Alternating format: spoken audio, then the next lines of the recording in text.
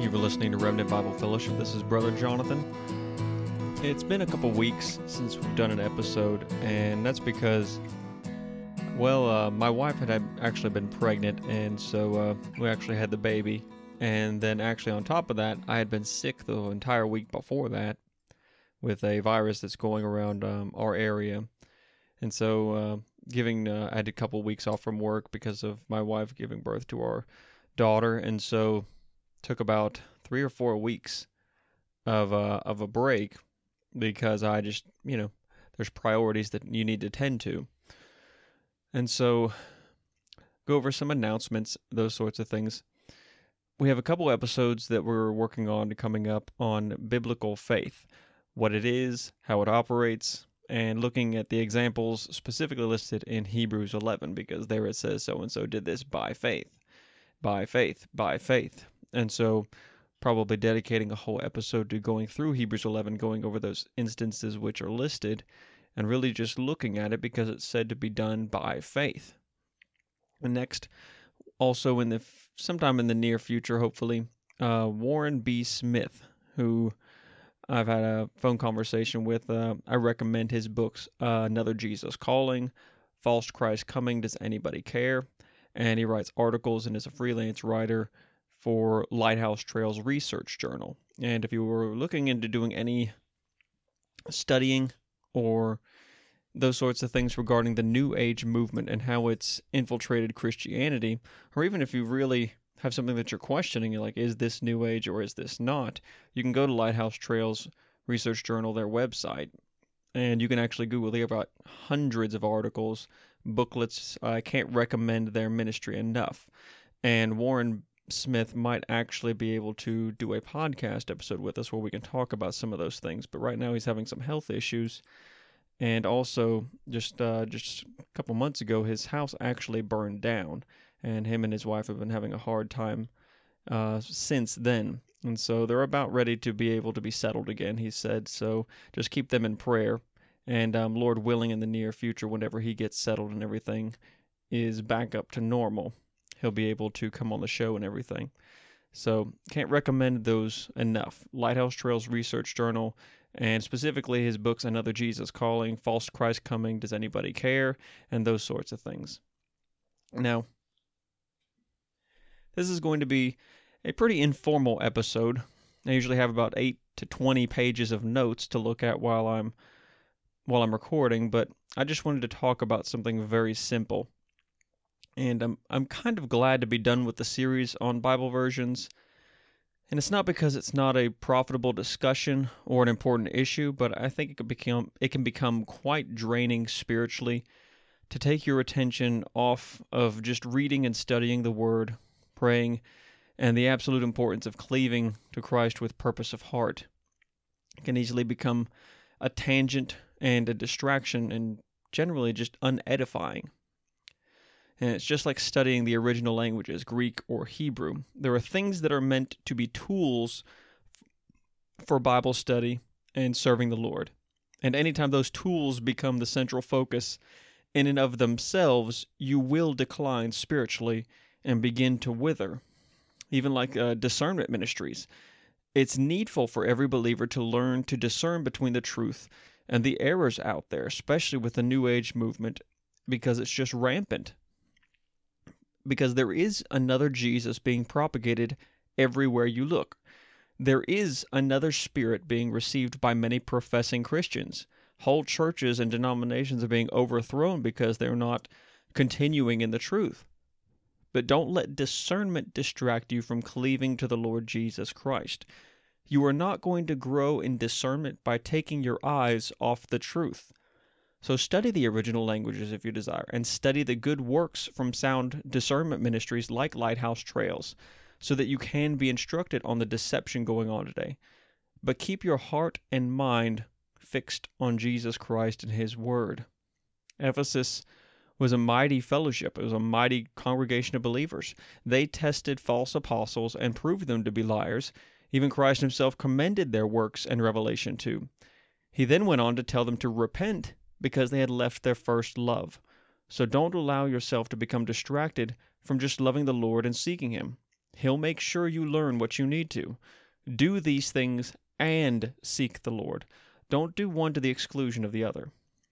Now, if you have your Bibles, which you should, and if you don't, pause it and go get it. Please turn to 2 Kings chapter 22. And while you're turning there, not on an app, just go ahead and get your Bible. Let's open up with a word of prayer. Heavenly Father, Lord, we come to you in the name of Jesus, Lord, because we know that we have no access to you but by him, Lord, and through him, Lord. We know that Christ is become to us our wisdom, our righteousness, our sanctification, and our redemption, and that we are to be made the righteousness of God in him, Lord. We are justified through faith in him. And we do just pray that as we look at your word, you would stir hearts, Lord. Lord, that by your Spirit you would give effect to the means which you have sent us to use, Lord. We are told to be witnesses and lights and ambassadors, and all we can do is speak your truth, bear witness to the truth, and point people to the truth, Lord. But by your Spirit, Lord, you are the one who opens hearts and minds. You are the one who enlightens their understanding, Lord. And I do just pray that you would do that now. Edify those who need to be edified, Lord. Stir those who need to be stirred, Lord. And renew them in the spirit of their minds, Lord. And that all of us with purpose of heart would cleave to you, Lord. And we would be single-eyed towards you, Lord, in all things to please you, Lord, that we would not be ashamed before you at your coming, Lord. In Jesus' name we pray. Amen. So, to give the background to this passage in 2 Kings, we'll start in verse 20, the last verse of the previous chapter, in 2 Kings 21, for context. Last verse of 2 Kings 21 says, talking about Ammon, and he was buried in his sepulchre in the garden of Uzzah, and Josiah his son reigned in his stead. Now, we'll read the first two verses of chapter 22. Josiah was 8 years old when he began to reign, and he reigned 31 years in Jerusalem. And his mother's name was Jedidah, the daughter of Adaiah of Bosketh. And he did that which was right in the sight of the Lord, and walked in all the way of David his father, and turned not aside to the right hand or to the left. And so, it's kind of an introduction to the reign in the person of Josiah. Now, for some context, Josiah was the son of Ammon, who was the son of Manasseh. And both Ammon and his father Manasseh are said to have done evil in the sight of the Lord. They were kings over the southern tribes of Judah, and the northern tribes, the northern 10 tribes, had already been deported. The Lord had really pronounced judgment upon them because there really wasn't ever a good king over the northern tribes, from Jeroboam the son of Nebat to the final kings, whose name escaped me at this current moment. They were all just wicked men, and so the Lord sent the king of Assyria to deport them all. And so the southern tribes were left alone at this point. And Manasseh reigned 55 years over the kingdom of Judah, the southern kingdom. And Ammon, his son, reigned 2 years after his father's death. And Ammon was only about 22 years old when he began to reign. And so, just putting this in perspective, Josiah, it is said in 2 Kings 22:1, was only 8 years old when he began to reign over Judah. And actually, the people murdered his father. That means that he was probably born when his father was only about 14 or 15 years old. Josiah's grandfather, Manasseh, is usually listed as one of the most wicked kings who have ruled over Judah. And it seems that the wickedness that he did over the kingdom was so bad, the Lord would not turn away from his wrath, it says in some points.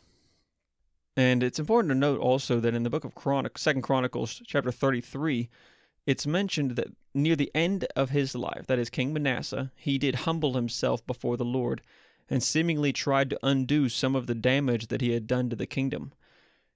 And so when you consider the fact that the majority of the previous 57 years of Judah were committed to idolatry and wickedness. It shows the life of Josiah to be all the more miraculous.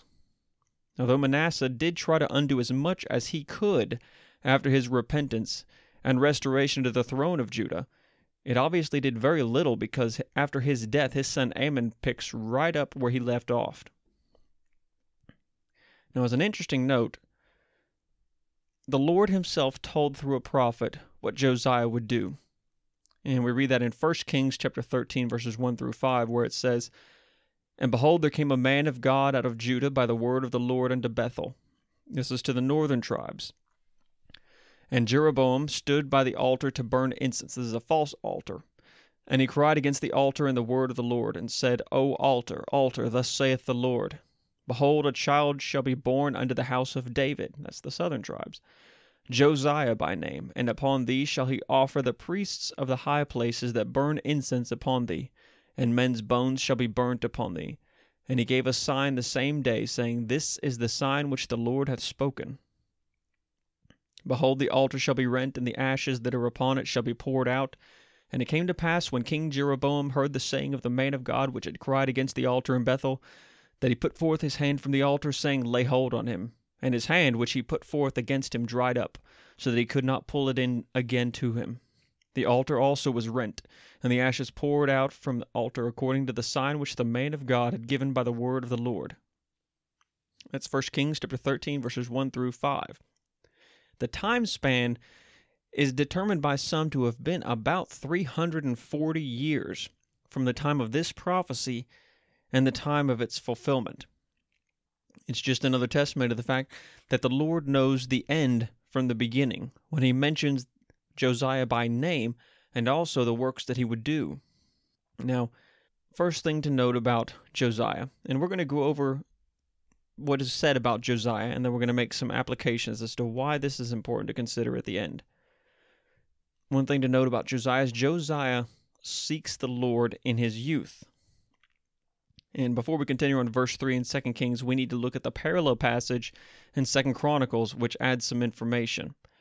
In the parallel passage in 2 Chronicles chapter 34, verses 3 through 7, it says, "For in the 8th year of his reign, while he was yet young, he began to seek after the God of David his father. And in the 12th year he began to purge Judah and Jerusalem from the high places, and the groves, and the carved images, and the molten images. And they brake down the altars of Baalim in his presence, and the images that were on high above them he cut down. And the groves, and the carved images, and the molten images he brake in pieces, and made dust of them, and strode it upon the graves of them that had sacrificed unto them. And he burnt the bones of the priests upon their altars, and cleansed Judah and Jerusalem. And so did he in the cities of Manasseh, and Ephraim, and Simeon, even unto Naphtali, with their mattocks round about. And when he had broken down the altars and the groves, and had beaten the graven images into powder, and cut down all the idols throughout all the land of Israel, he returned to Jerusalem." So Josiah began to reign when he was about 8 years old. When he was 16 years old, that's after reigning for 8 years, he began to seek the Lord. And this is very remarkable, because as far as is recorded, he may have had no real example to follow. After 4 years of seeking the Lord, in the 12th year of his reign, at the age of 20, he began to bring everything under his authority to the sole worship of the God of Israel. And what makes this even more amazing is that as far as we are aware, by what is recorded at least, he had no personal knowledge of the contents of the book of the law of Moses, at least in the written form. It had not yet been discovered in the temple, as we'll see in a minute. Now, it is possible that Josiah was influenced by one of the prophets that ministered during his reign. We know that Nahum, Zephaniah, Habakkuk, and Jeremiah ministered during the reign of Josiah.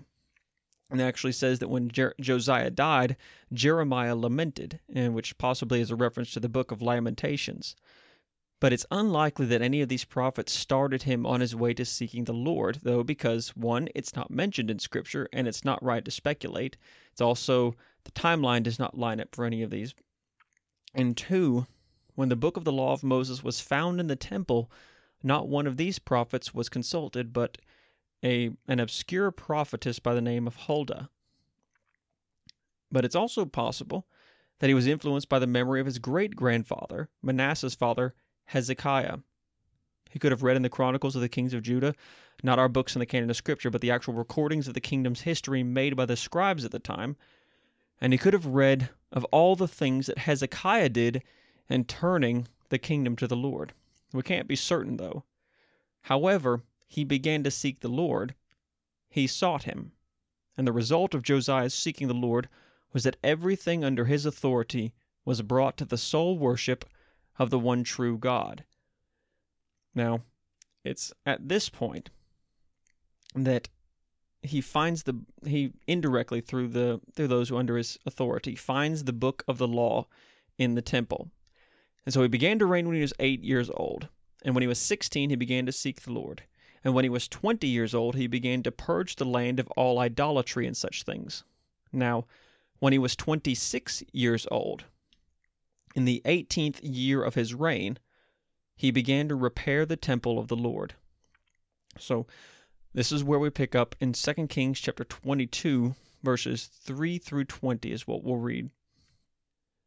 And it came to pass in the 18th year of King Josiah that the king sent Shaphan, the son of Azaliah, the son of Meshullam, the scribe, to the house of the Lord, saying, Go up to Hilkiah the high priest, that he may sum the silver which is brought into the house of the Lord, which the keepers of the door have gathered of the people, and let them deliver it into the hand of the doers of the work that have the oversight of the house of the Lord, and let them give it to the doers of the work which is in the house of the Lord, to repair the breaches of the house, unto carpenters, and builders, and masons, and to buy timber and hewn stone to repair the house.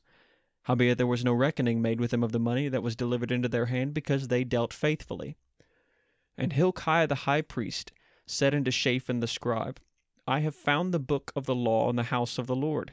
And Hilkiah gave the book to Shaphan, and he read it. And Shaphan the scribe came to the king, and brought the king word again, and said, Thy servants had gathered the money that was found in the house, and have delivered it into the hand of them that do the work, that have the oversight of the house of the Lord. And Shaphan the scribe showed the king, saying, Hilkiah the priest hath delivered me a book. And Shaphan read it before the king. And it came to pass, when the king had heard the words of the book of the law, that he rent his clothes. And the king commanded Hilkiah the priest, and Ahikam the son of Shaphan, and Achbor the son of Micaiah, and Shaphan the scribe, and Asahiah, a servant of the king, saying, Go ye, inquire of the Lord for me, and for the people, and for all Judah, concerning the words of this book that is found. For great is the wrath of the Lord that is kindled against us, because our fathers have not hearkened unto the words of this book, to do according to all that which is written concerning us. So Hilkiah the priest, and Ahikam, and Achbor, and Shaphan, and Asahiah went unto Huldah the prophetess, the wife of Shallum the son of Tikvah, the son of Harhas, keeper of the wardrobe. Now she dwelt in Jerusalem in the college. And they communed with her, and she said unto them, Thus saith the Lord God of Israel, Tell the man that sent you to me, Thus saith the Lord, Behold, I will bring evil upon this place, and upon the inhabitants thereof, even all the words of the book which the king of Judah hath read, because they have forsaken me, and burnt incense unto other gods, that they might provoke me to anger with all the works of their hands. Therefore my wrath shall be kindled against this place, and shall not be quenched. But to the king of Judah which sent you to inquire of the Lord, thus shall ye say to him, Thus saith the Lord God of Israel, as touching the words which thou hast heard, because thine heart was tender, and thou hast humbled thyself before the Lord, when thou heardest what I spake against this place, and against the inhabitants thereof, that they should become a desolation and a curse, and hast rent thy clothes and wept before me. I also have heard thee, saith the Lord. Behold, therefore, I will gather thee unto thy fathers, and thou shalt be gathered into thy grave in peace, and thine eyes shall not see all the evil which I will bring upon this place. And they brought the king word again. It's interesting in reading that Hilkiah the high priest knew what he had found, and he gave it to be given to the king through the king's scribe Shaphan. Shaphan pretty much tells the king, Hilkiah gave me a book, and he read it to the king. And Josiah's reaction to hearing the law of Moses illustrates perfectly for us the truth that is written later by Paul the Apostle, where it says in Romans chapter 3, verse 20, By the law is the knowledge of sin. And when Josiah is confronted with the whole counsel of God's word, he is shown all the sins of the kingdom of Judah. And it actually says he rends his clothes, which is a sign of anguish. And this is clearly seen in what he then commanded as recorded in 2 Kings 22:13. He tells them, saying, "Go ye inquire of the Lord for me and for the people and for all Judah, concerning the words of this book that is found. For great is the wrath of the Lord that is kindled against us, because our fathers have not hearkened unto the words of this book to do according to all that which is written concerning us." So Josiah knew emphatically that God was angry for the sins of the people, and his reaction was to humble himself and inquire of the Lord. There was no arrogance saying, "Who is the Lord that I should serve him?" There was no ignoring what the Scripture said. There was no looking for a loophole saying, well, maybe it doesn't mean what it says. There was only a heartfelt submission and humbleness before the authority of God. The Lord even acknowledges this when he is inquired of by the king, where it says, "But to the king of Judah which sent you to inquire of the Lord, thus shall you say to him, Thus saith the Lord God of Israel, as touching the words which thou hast heard. Because thine heart was tender, and thou hast humbled thyself before the Lord, when thou heardest what I spake against this place and against the inhabitants thereof, that they should become a desolation and a curse, and hast rent thy clothes and wept before me. I also have heard thee, saith the Lord. Behold, therefore, I will gather thee unto thy fathers, and thou shalt be gathered into thy grave in peace, and thine eyes shall not see all the evil which I will bring upon this place." And they brought the king word again. So the Lord's reaction to seeing Josiah's reaction to his words, it says, "Because thine heart was tender, and thou hast humbled thyself before the Lord." It says he rent his clothes. It says he wept before the Lord. He humbled himself. And the Lord says, "Because you heard my words and humbled yourself, I also have heard thee." It's interesting. It's very similar to whenever Hezekiah, Josiah's great-grandfather, was told by Isaiah the prophet, the one who wrote the book, Isaiah, that he was going to die and he should get everything ready. And before Isaiah had gone out of the court of the palace, it says, Hezekiah had prayed to the Lord. And it says he wept before him. And it says there, whenever Isaiah is told to turn around and go tell Hezekiah again, the Lord saying, "I have seen thy tears, I have heard thee." And the Lord promised to spare King Josiah here because of his humility before him, really because he trembled at the word of the Lord. And the kingdom itself was going to be saved from the wrath of God during the reign of Josiah. The Lord said you would go to the grave in peace. And it's interesting what happens after the Lord's promise to spare Josiah and the kingdom during his life and reign. Josiah did something even more amazing. Some people would be like, "Oh, I've been given a promise by God that everything would be okay." And they would kind of lax up, but that's not what Josiah did. Josiah did something even more amazing. He deepened his commitment and devotion to the Lord. Solomon even did not do that. Solomon, whom the Lord appeared to twice, completely apostatized and actually built altars under the wicked pagan gods where even human sacrifice was allowed in his time. But it says here Josiah deepened his commitment and devotion to the Lord. Let's read a little bit of it. 2 Kings 23 verses 1, we'll just read through 1 through 24. "And the king sent, and they gathered unto him all the elders of Judah and of Jerusalem. And the king went up into the house of the Lord, and all the men of Judah, and all the inhabitants of Jerusalem with him, and the priests and the prophets, and all the people, both small and great. And he read in their ears all the words of the book of the covenant which was found in the house of the Lord. And the king stood by a pillar, and made a covenant before the Lord to walk after the Lord, and to keep his commandments and his testimonies and his statutes with all their heart and with all their soul, to perform the words of this covenant that were written in this book. And all the people stood to the covenant. And the king commanded Hilkiah the high priest, and the priests of the second order, and the keepers of the door, to bring forth out of the temple of the Lord all the vessels that were made for Baal, and for the grove, and for all the host of heaven. And he burned them without Jerusalem in the fields of Kidron, and carried the ashes of them unto Bethel. And he put down the idolatrous priests whom the kings of Judah had ordained to burn incense in the high places in the cities of Judah, and in the places round about Jerusalem.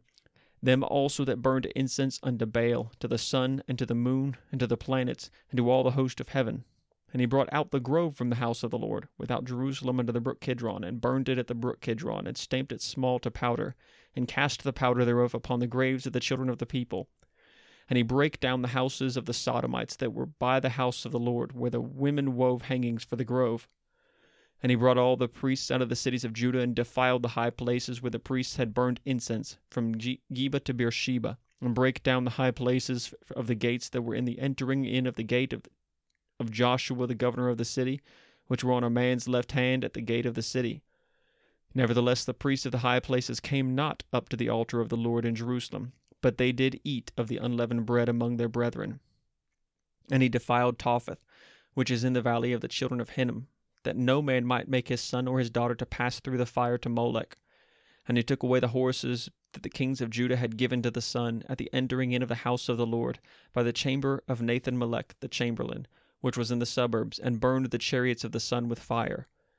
And the altars that were on the top of the upper chamber of Ahaz, which the kings of Judah had made, and the altars which Manasseh had made in the two courts of the house of the Lord, did the king beat down and break them down from thence, and cast the dust of them into the brook Kidron. And the high places that were before Jerusalem, which were on the right hand of the Mount of Corruption, which Solomon the king of Israel had builded for Ashtoreth, the abomination of the Zidonians, and for Chemosh the abomination of the Moabites, and for Milcom the abomination of the children of Ammon, did the king defile. And he brake in pieces the images, and cut down the groves, and filled their places with the bones of men.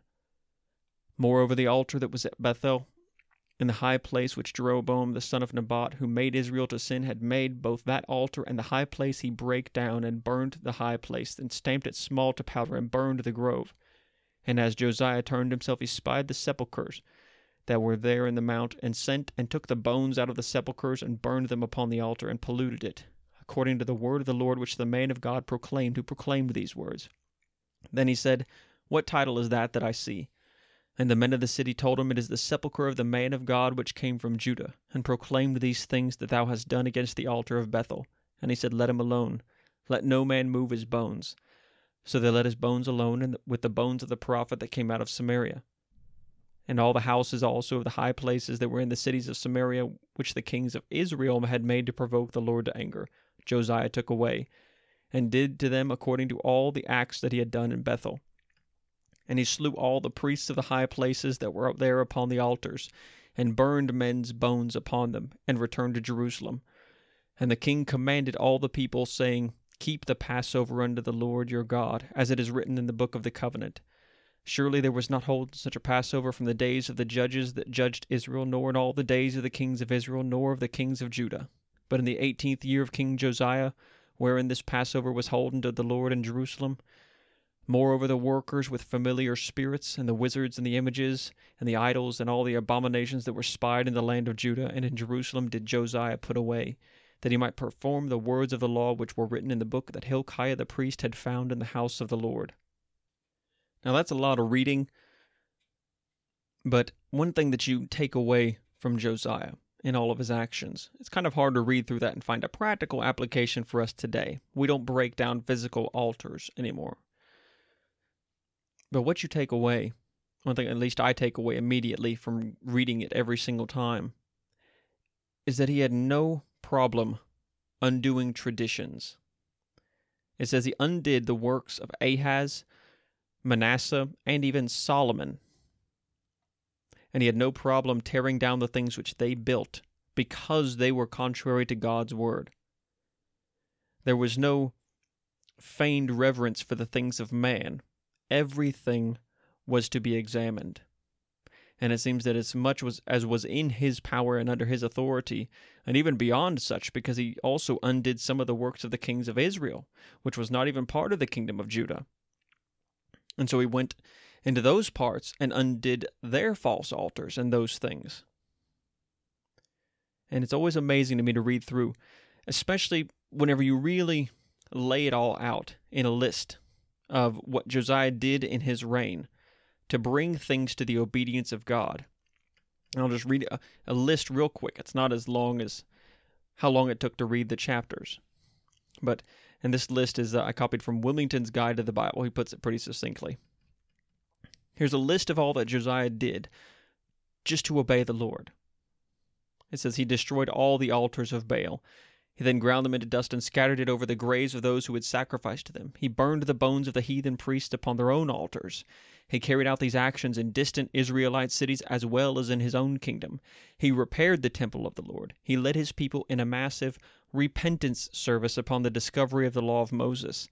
He then had this book read to all his people. He planned for and presided over one of the greatest Passover services of all time. He killed heathen priests whom previous kings of Judah had appointed. He removed the idols from the temple. He tore down the houses of the Sodomites. He brought back to Jerusalem the priests of God who were living in other cities in Judah. He destroyed the altar of Tophet in the Hinnom Valley so no one could offer human sacrifices upon it.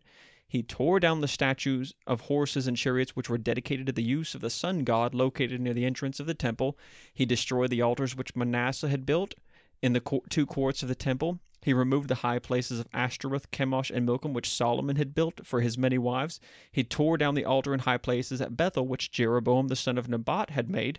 He destroyed the high places on the hills of Samaria, and he purged the land of mediums, which is workers with familiar spirits, wizards, that's those who practice sorcery, sorry Harry Potter, and soothsayers. Now, after going through that list of deeds by Josiah, many today would say that he was something along the lines of, you can almost hear it coming from an emergent church preacher, tyrannical, bigoted, narrow-minded, holier-than-thou, sadistic, and hateful pig who had no tolerance for love of people. Well, it was well said by G.K. Chesterton that tolerance is for those without convictions. But how did God view Josiah's life? Well, in the very next verse, after going through all these things, this is what God records about Josiah in 2 Kings 23:25. And like unto him was there no king before him, that turned to the Lord with all his heart, and with all his soul, and with all his might, according to all the law of Moses. Neither after him arose there any like him.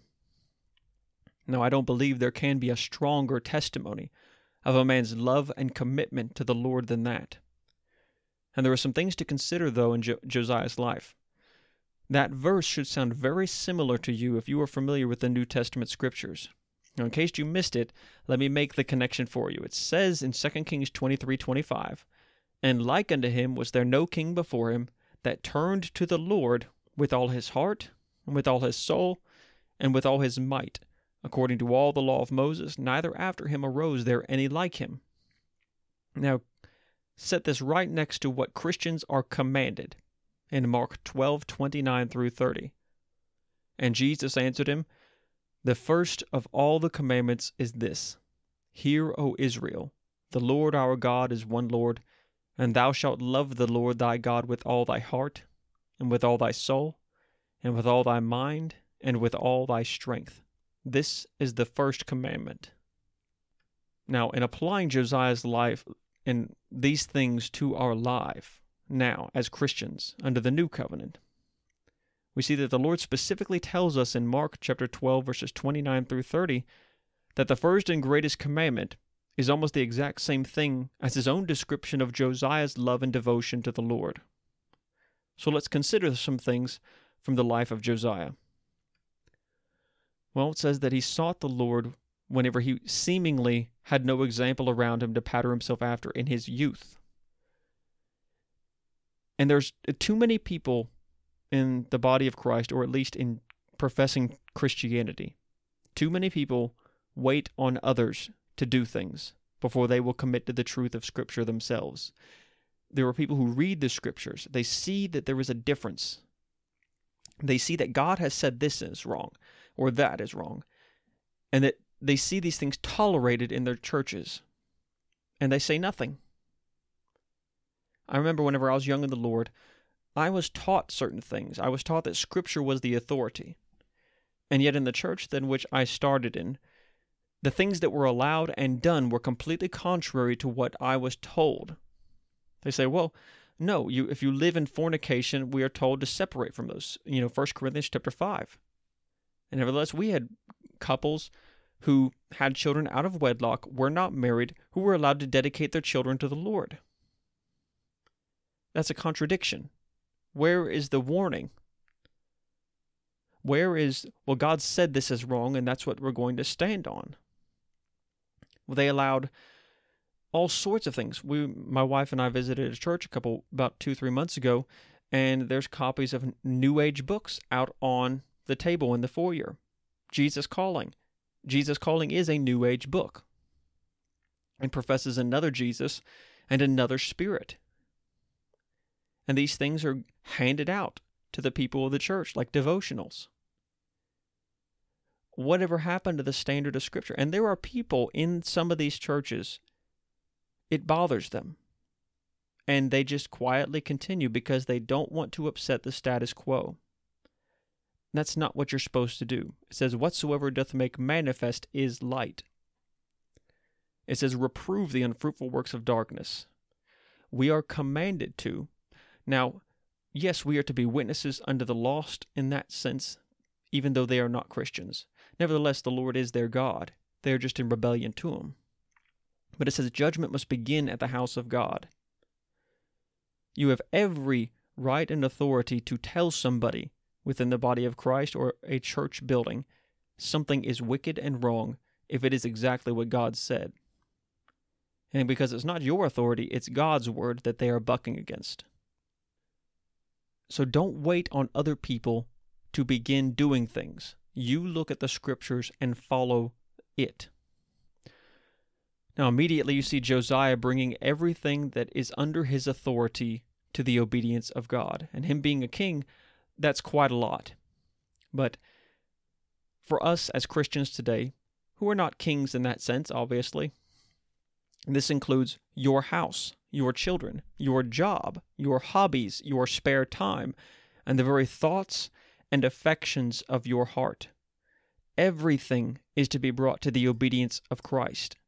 We are specifically told this in 2 Corinthians chapter 10, verse 5. We are told, casting down imaginations and every high thing that exalteth itself against the knowledge of God, and bringing into captivity every thought to the obedience of Christ. Now, whenever we look at the Scriptures, people say, really, every thought? Well, that's impossible. No, God does not command impossible things. He specifically said that His commandments are not grievous. It is only impossible to those who do not have faith in Christ.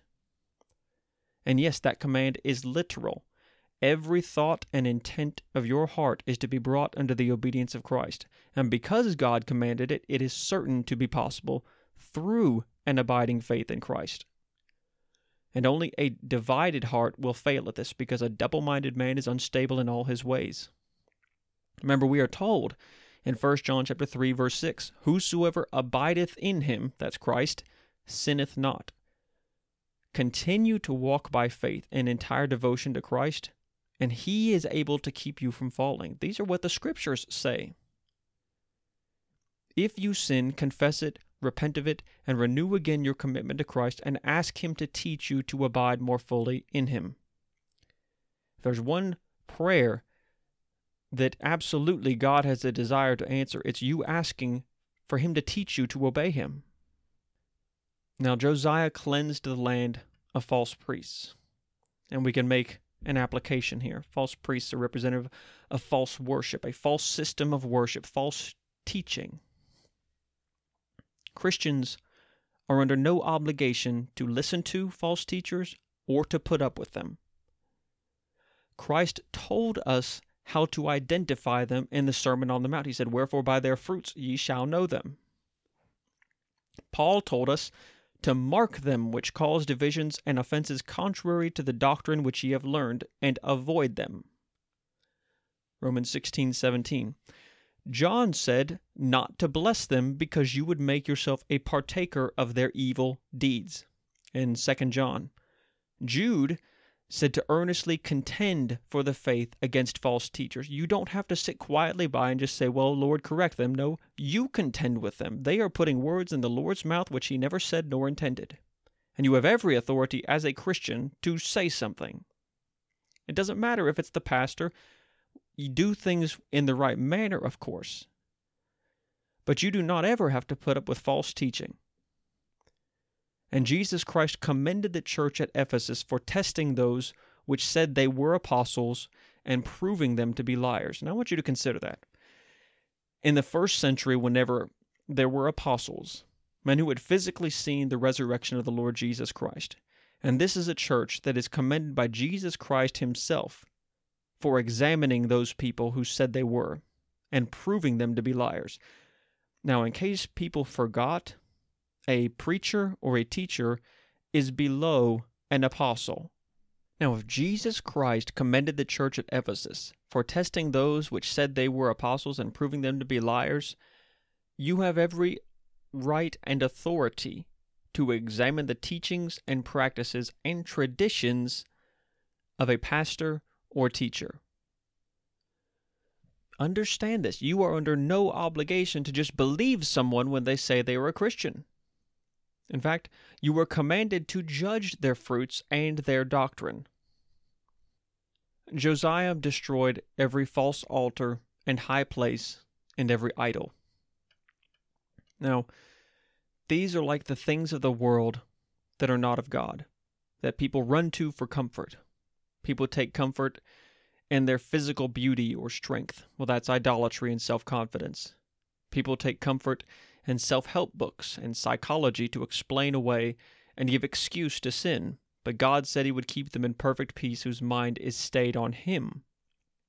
We are told to take every thought captive under the obedience of Christ. Most people watch movies, TV shows, look at things on the internet, read books, or play video games that blaspheme the name of Christ.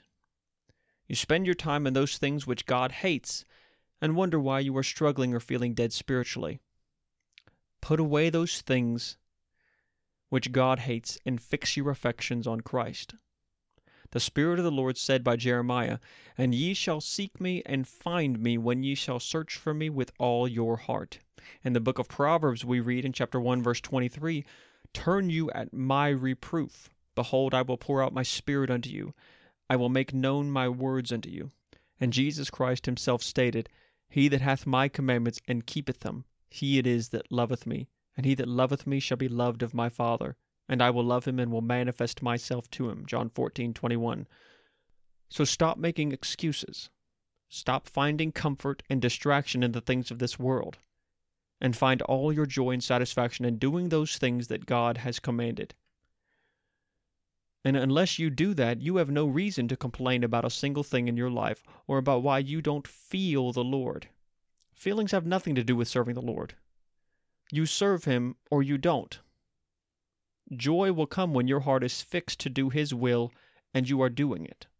It is a voluntary, willful commitment of your soul to Christ, and nothing less. Lastly, Josiah repaired and cleansed the temple of the Lord. In the Old Testament, the physical temple was a shadow of things to come. We have the reality of these things and not merely just the shadow.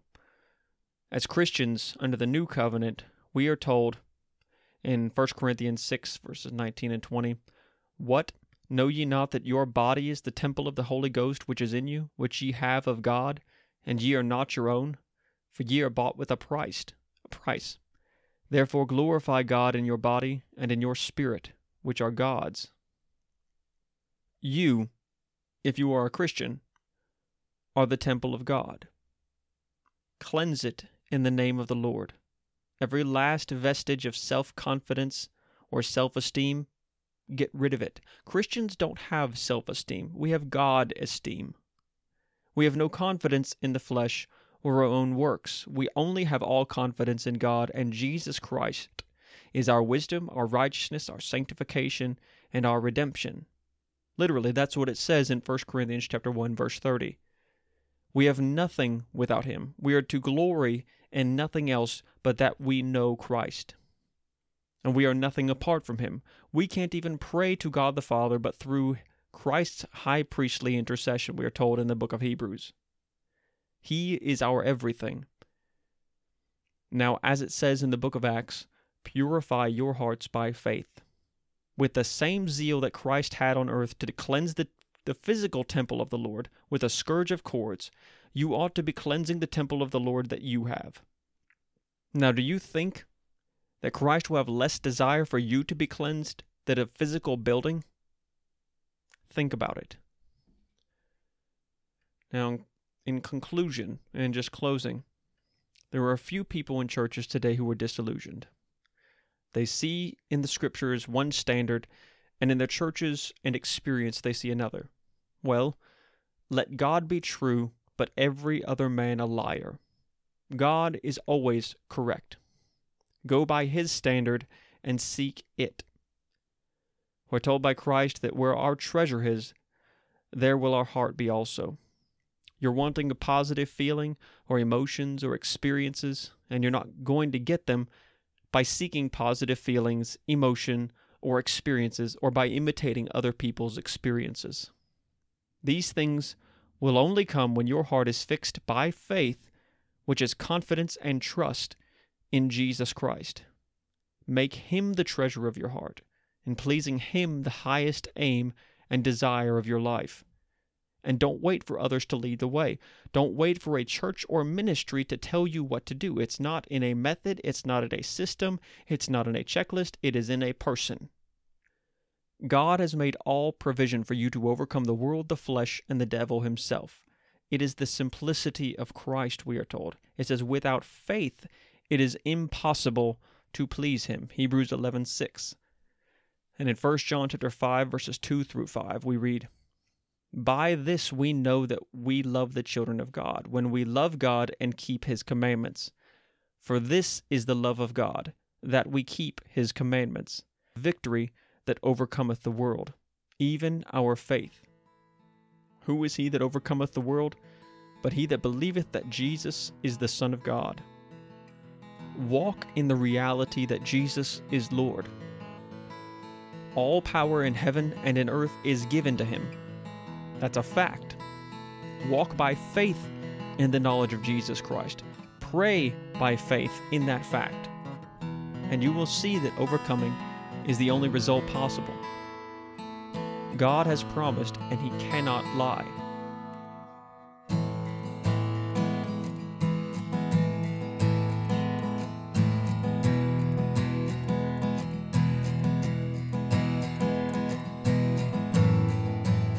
Thank you for listening to Remnant Bible Fellowship. We do hope and pray that you would commit your life to Christ and continue in Him. We desire to see people seeking Jesus Christ and coming to know Him personally. If you have questions about salvation, the Bible, or your own walk with Christ, please contact Brother Jonathan by email. Brother John, that's Jon, at remnantbiblefellowship.com. That's Brother John at remnantbiblefellowship.com.